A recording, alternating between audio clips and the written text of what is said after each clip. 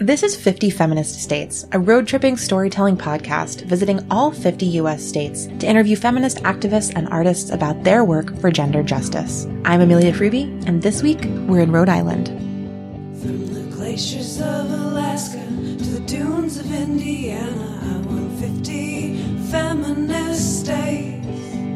From the waves of New Hampshire to skies of Montana, I want 50 feminist states. And when you hear the call, you know so well.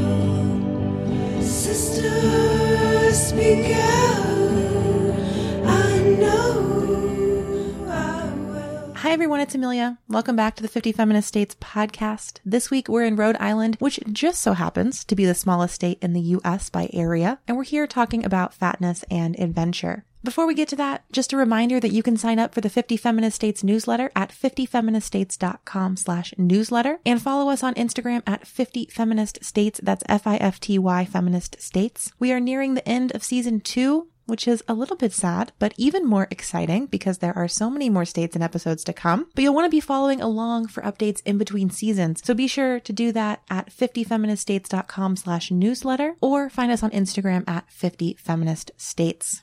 So as you just heard, this week we're in Rhode Island, and there I traveled to Providence and talked to Samantha Puck, one of the co-editors of Fatventure magazine, which is an amazing publication all about fat folks adventuring and traveling and moving their bodies in whatever way suits them in the world. I fell in love with this magazine before I even saw an issue when they were crowdfunding on Kickstarter for their first issue, but they're currently doing that for their second issue now. So I will include the link to their Kickstarter in the show notes. Please go help support them if you are inspired by their work or this episode to do so. If you were a fan of our Idaho episode with fat feminist activist Amy Pence Brown, you're really going to love this one as well. We'll hear about how Fatventure started and the role it serves or aims to serve in the fat feminist community. And what I love in this episode, maybe even more than that, is how open Sam is about her experience of being fat in this world we all live in that pushes diet culture on us and tells us that fatness is bad and that fat people are lazy and awful and horrible. Sam will talk about that and talk about how she learned to reject that and appreciate her body and herself and be a person who loves their life. Her story was really inspiring to me as a person who has also gone through that journey. So without further ado, I'll get straight into the interview. Here's Sam. So my name is Samantha Puck. I am the co-creator and editor-in-chief of Fatventure Mag, which is a digital and print publication that features work by fat women and non-binary creators who are into being active but not into toxic weight loss culture, which is gross and incredibly pervasive. My co-creator Alice Lesperance is somebody that I've known for years. We met on Tumblr. You know, one of us followed the other one, and then it went from there. But so we've known each other for a long time, and Alice came to me, I guess it was about a year ago now, and was asking me for advice on getting into like outdoorsy spaces and active spaces as a fat woman, because they can be extremely closed off and limiting to people who are not cis, heterosexual, thin, white men. And I am pretty vocal about the fact that I'm a biking commuter. So, you know, I post pictures of my bike on Instagram. Her name is Bee. She's a 1970s French bike with yellow handlebars and a blue frame. She's great. But, you know, and I talk about hiking with my partner and things like that. And for the last couple of years, I've been out as fat on the internet, which has its own sort of rich history to it, I guess. And so Alice was like, hey, you're the only person that I know who does this stuff. So where can I go to find the resources to get into these spaces where I'm not going to be, you know, othered and made to feel really uncomfortable about my weight or made to feel like I'm doing it wrong because I'm not trying to lose weight. And I was like, okay, well, off the top of my head, there's Fat Girls Hiking, which is an Instagram community. And they have chapters all over the country. And I think there's a couple in Canada right now also, where people go on accessible hikes together, and it's open to fat women, you know, and queer people, and it's really cool. And then there's also Unlikely Hikers, which is run by Jenny Brusso. And Unlikely Hikers is also an Instagram community that features like photos and videos of people that I guess are not generally considered to be outdoors people. So there's people of color, there's fat people, there's people who use wheelchairs, people who use, canes or walking sticks or other implements to help them get around. And it's really cool to see that, but there's not a lot of it, right? And so with Alice, I was like, okay, well, the easily two I can think of off the top of my head, that's just for hiking. If you want to talk about biking, I don't know any fat bikers other than myself. And then we kind of started talking about it, and I realized that she's not the first person who's asked me those kinds of questions. And I also realized that I did not discover those communities on my own. My partner introduced me to them because my partner is a person who's really into the outdoors and is also really into inclusivity. And so my partner was like, hey, you should check out these Instagram accounts. And I was like, cool, that sounds great. And then that was at a time when I was just starting to get comfortable with being outdoors. I grew up in the Sierra Mountains in California. Everybody's outside all the time. I grew up in Tahoe, which is a skiing town. And then you hike in the summer. And I was always the weird, sweaty fat girl. And so I didn't want to be outside with everybody else. I also hate bugs, which is a distinctive problem when you want to go outside. And then with my partner, like once we started living together, we go camping, and I got back into biking after 13 years of not riding a bike, and we hike and we do all that stuff. But I can say with some honesty that I wouldn't have done those things if not for them. And so then in talking to Alice, I was like, maybe there should be a space that kind of encompasses all of the outdoorsy and active things that fat people do. Not that there's anything against hiking or like hiking specific communities, but let's see if we can do something broader. And then we tweeted about it, and we had no idea what form it was going to take. We were like, it could be a website, it could be an Instagram community, it could be, I don't know. It's going to be something like low commitment though. Like we're not, it's not going to be like a thing. Well, we were really wrong about that. It definitely has become a thing. We're now producing, our goal is to produce 2 physical zines per year. And then in the meantime, we're trying to build our digital content. So low commitment was definitely not what we ended up with. But we tweeted about it and got this massive response that we did not expect from people who just showed up in our inboxes and were like, I don't know what you're doing or like what you need help with, but I'm here and I want to help. And we were like, okay, cool. So this is clearly needed. And then we came up with the concept of doing a zine. And then we found Carrie Allison, who's our design editor and also an angel. We're really grateful for Carrie. But once we met Carrie, things just kind of, fell into place a little bit. And Kickstarter seemed like the most intuitive form of funding because we don't have, angel investors or wealthy parents that we can borrow money from or anything like that. So Kickstarter it's a crowdfunded platform, and we had gotten such a large response to just the concept of Fatventure that we were like, hey, maybe people will help us produce this. And then they showed up in droves, and they did, and we way exceeded our goal, which was really, really cool. And let's hear more now about what exactly is in that first issue of Fatventure magazine. So for issue 1, we got pitches about doing ballet as a fat non-binary person. We got pitches about figure skating, which I personally don't do because I do not like my feet moving without my permission. And so I sometimes forget that that's even like a thing that exists in the world.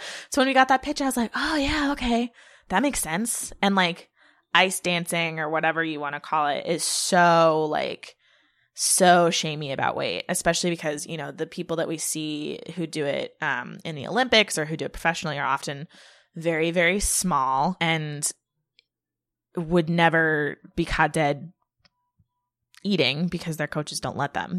That's kind of the vibe that I get from that culture. We got a lot of pitches about hiking. We got a lot of pitches about going outside, and doing various different types of activities. We got a pitch about playing rugby in high school and how it became something that was really shameful for the person who was playing the game because her coach was like, oh, you are big, so you're going to be my secret weapon.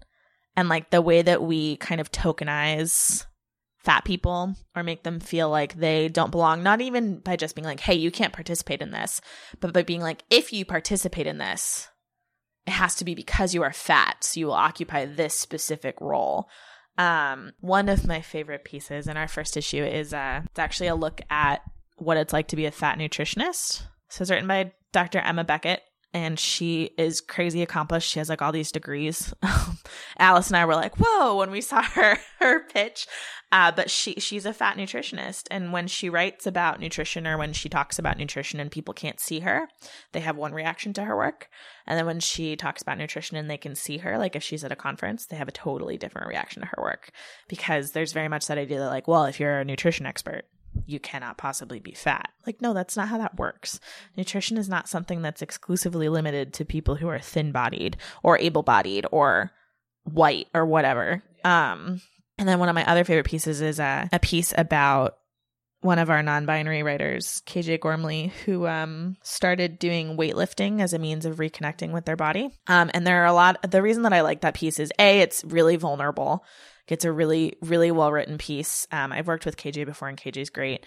But what I like about it is that there are these moments of humor that are really unexpected, because the topics that KJ is writing about are really serious. KJ's like, no, like I'm transitioning, trying to reconnect with my body. Like that's so hard. Bodies suck. And then KJ's like, you know, I wore a Star Wars t-shirt and some Converse every time I went to the gym. And you're like, oh, okay. You know, or like they refer to one of their personal trainers as an Insta hottie. And like, you know, it's just like little moments that I like didn't expect. My cat is trying really hard to push all of your podcasting equipment off the desk right now. I'm so sorry.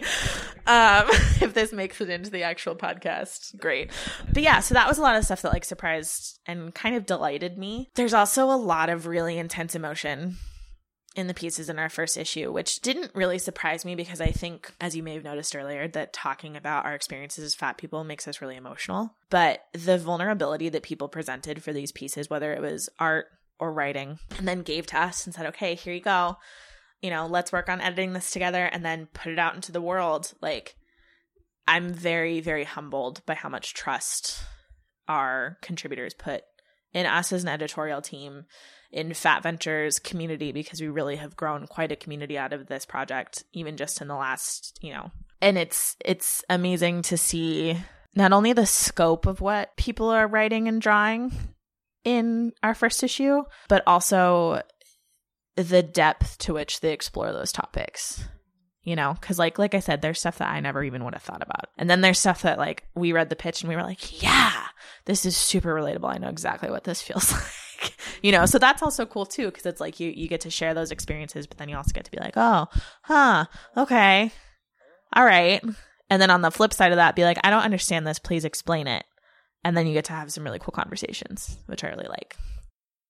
One of the things that impresses me the most about Fatventure magazine, in addition, of course, to these amazing pieces that we just heard about, is their deep commitment to refusing diet culture, to rejecting it outright, and to making a magazine that's about fatness and adventure, but not about dieting, which feels so revolutionary to me as a person who grew up with a million issues of fitness and shape and health in, you know, my living room or my bedroom as a kid and a teenager, and frankly, like an adult in her 20s as well. So to really highlight the difference between magazines like that we get from the mainstream and what Fatventure is doing, I asked Sam if she could kind of reverse engineer Fatventure. Imagine what it would be like if there was a mainstream magazine about fatness and travel that didn't share this commitment to rejecting diet culture. And she does a really fantastic job of kind of showing us like what that would look like. So hear her reverse engineer some of those pieces we heard about before now.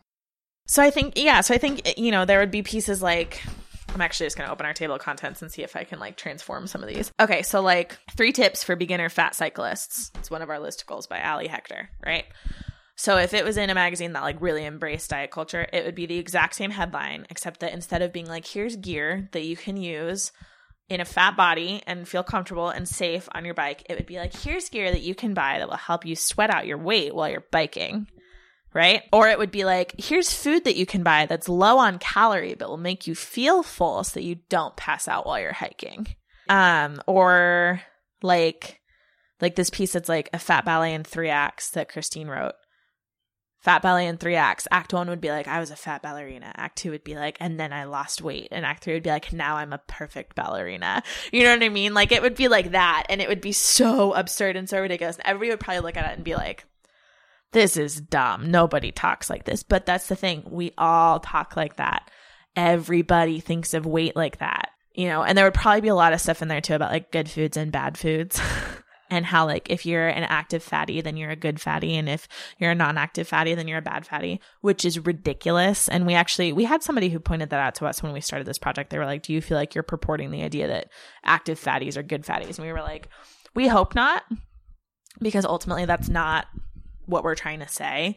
And I think one of the things that we learned through this process too, or at least that I learned, is that like the way that I am active is not necessarily the way that somebody else is active. And so we have a couple pieces for issue 2 that I'm very excited about, that are about more kind of low level activity, that are not focused on like being outdoors and going hiking or whatever. We still have a lot of that, but we also have these pieces that are like, and then, you know, this is how this person enjoys moving in their body, which I think is really cool.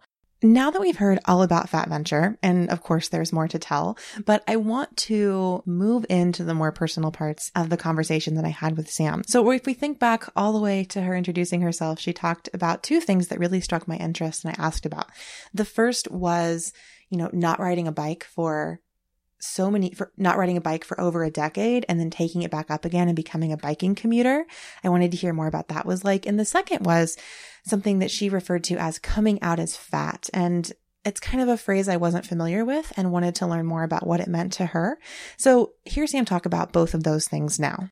So the biking one is short, and then I can talk about coming out as fat if you'd like. So when I was a kid, I think I was 6 or 7 the first time that I got a bike with training wheels, and I was riding it up and down the street in front of my family's house, and the family dog ran out in front of me, and I tried to slam on my brakes, and it was one of those you go backwards on the pedals to hit the brakes bikes, and it didn't work, and I flew off my bike, and I skinned my knees really, really bad, and then I did not want to ride my bike ever again. But like a year after that, I think that was like 2nd grade, so like a year after that, my whole 3rd grade class was going to ride their bikes to the beach and then have a beach day and then ride their bikes back. And I was like, okay. And on previous beach trips like this, my mom had driven me because I didn't know how to ride a bike. And now it was like, I have a bike and I kind of know how to ride it. And I want to go on the beach trip. I want to ride my bike. So I learned how to ride and then we went. And then I had bikes up until probably when I was like, I don't know, 11 or 12. And then I moved in with my grandmother and my mom and my stepdad moved out of state. So I didn't have a bike when I was a preteen and a teen.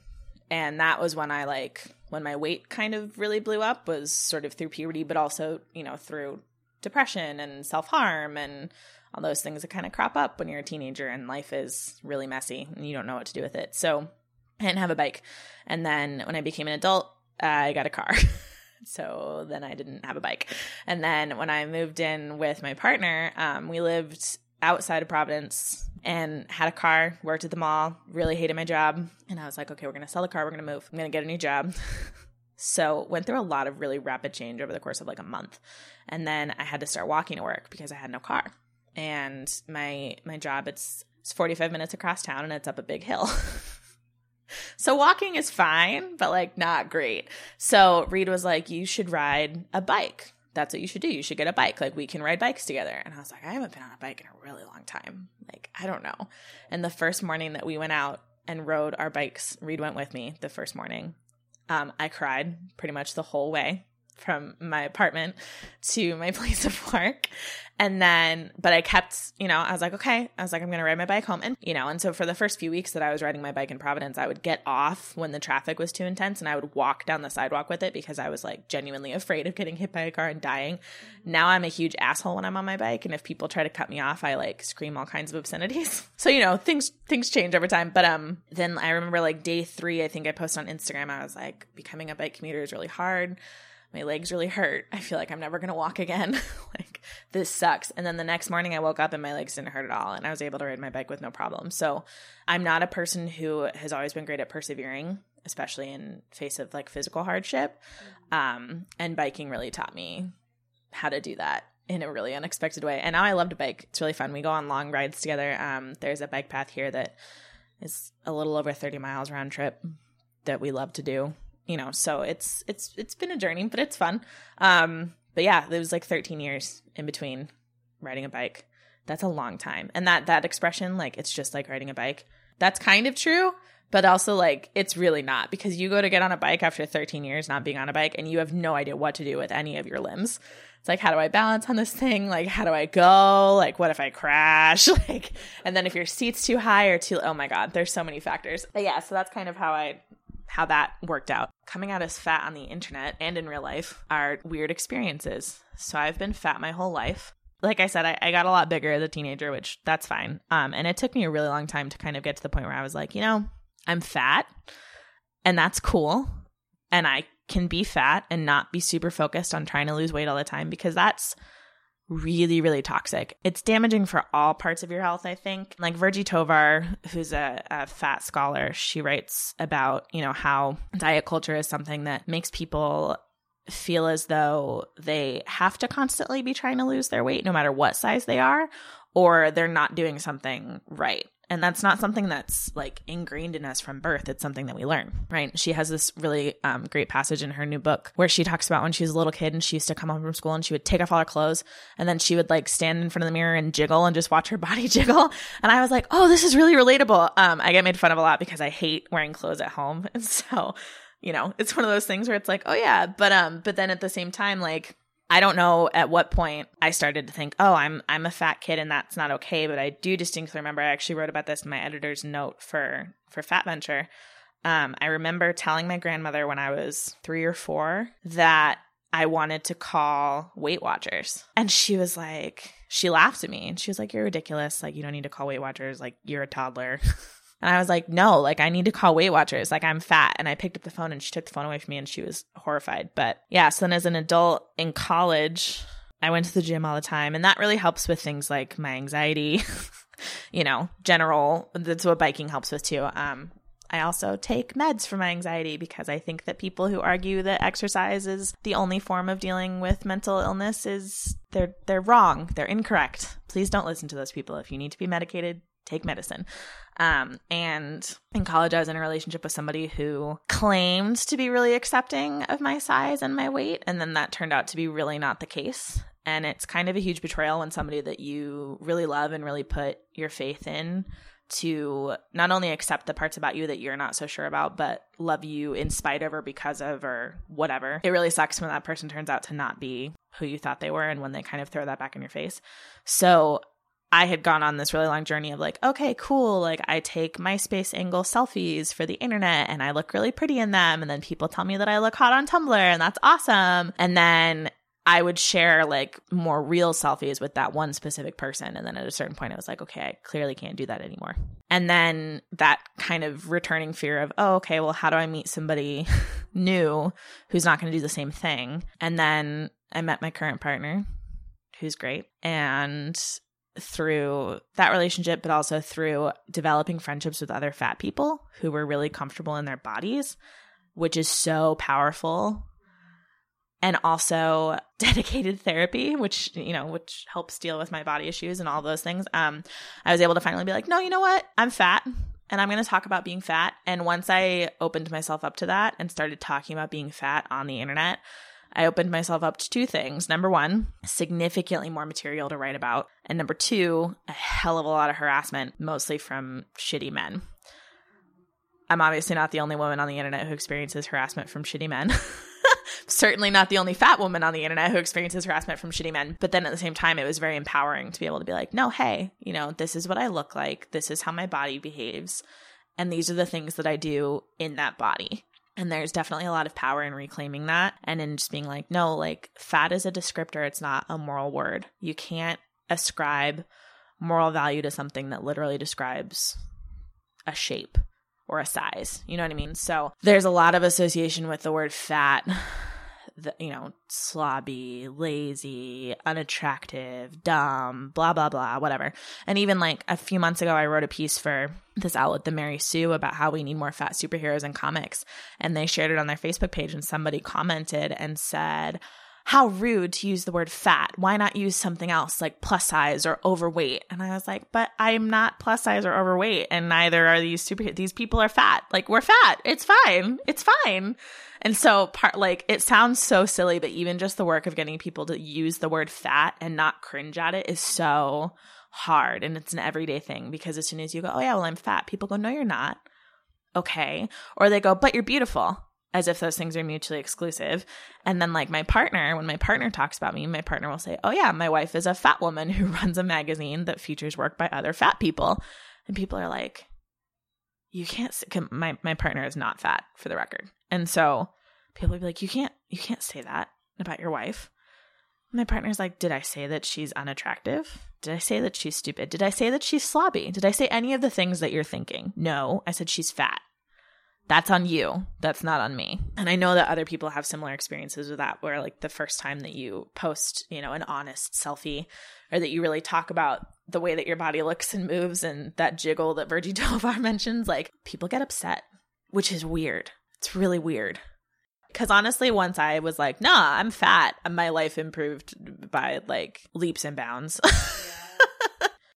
And I think that this is where like body positivity and fat acceptance get kind of weird too, because body positivity has really been co-opted by like straight size, wealthy white women who want to wear Lululemon and be like, love your body. But then they don't like fat people. Lululemon doesn't make clothes for fat people. You know what I mean? So, but in that comes from fat acceptance, which was a radical political movement started by Black women during the civil rights fight of the 60s. So when people are like, oh, body positivity, cool. I'm down with the idea that everybody should feel comfortable in their bodies, whatever that means. Body sovereignty, all about it. I interviewed Jessamine Stanley for our first issue, which was so cool because Jessamine Stanley is great.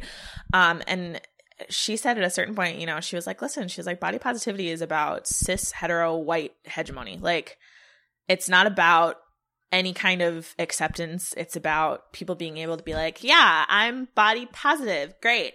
And she said that she encounters a lot of pushback when she gets, like, when brands reach out to her and stuff, or even when people come to her work from her book or from seeing her on the news or whatever, and they realize that she's, you know, like a radical Black feminist. And she's like, no, I'm not here to cater to the straight male gaze, and I'm not here to cater to the white women's gaze. And I think that that's really uncomfortable for people. Oh, yeah. But I think that we also put too much stock in being like, I am a body positive, fat acceptance, you know, raging warrior because I think that we should make more plus size clothes, which we should. We should absolutely do that. Yeah. And fashion can be radical. But there are other fights that we need to be like looking at. You know what I mean? Yes. So I appreciate that Jessamine Stanley is one of those people who's like, okay, cool. Now let's take it a step further. Virgie Tovar too. Like, Virgie Tovar is a badass. If you're interested in the work of Jessamine Stanley or Virgie Tovar, I'll be sure to include them in the show notes so you can find where to follow them there. Before we wrap up this interview, I asked Sam if she could share kind of words of advice or parts of her experience of fatness where she's still working to root out fat phobia. And I really appreciated kind of the 2 points that she made that were super vulnerable and ways that she's still doing the work of being a person who has to teach herself to love and appreciate fatness. So hear her advice and her vulnerability now.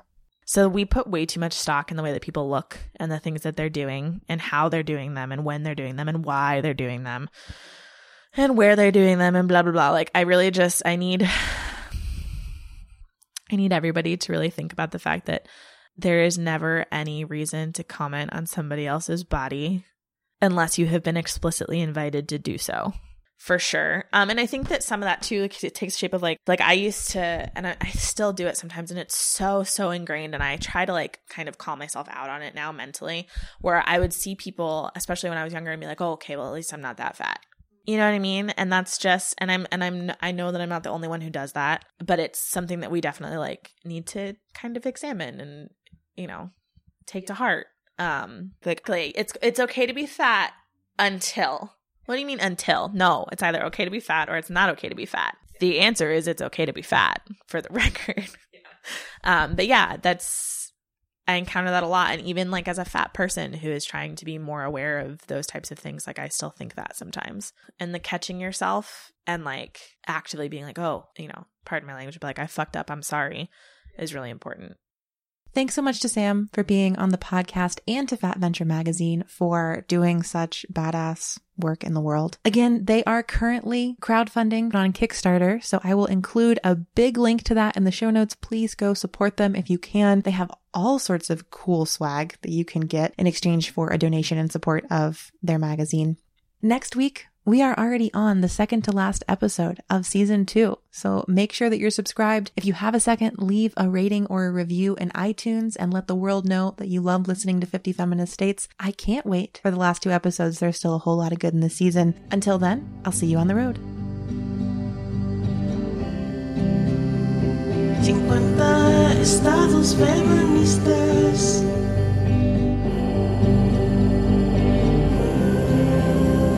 50 estados feministas. 50 feminist states. 50 feminist states.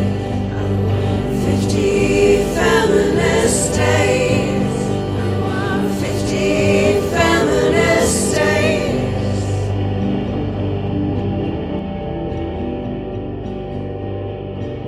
Thanks for tuning in to this episode of 50 Feminist States. You can find show notes at 50feministstates.com/podcast and follow us on Instagram at 50 Feminist States. Special thanks to Danielle Sines and Jessica Naria for our theme song. Until next time, wild ones, we'll see you on the road.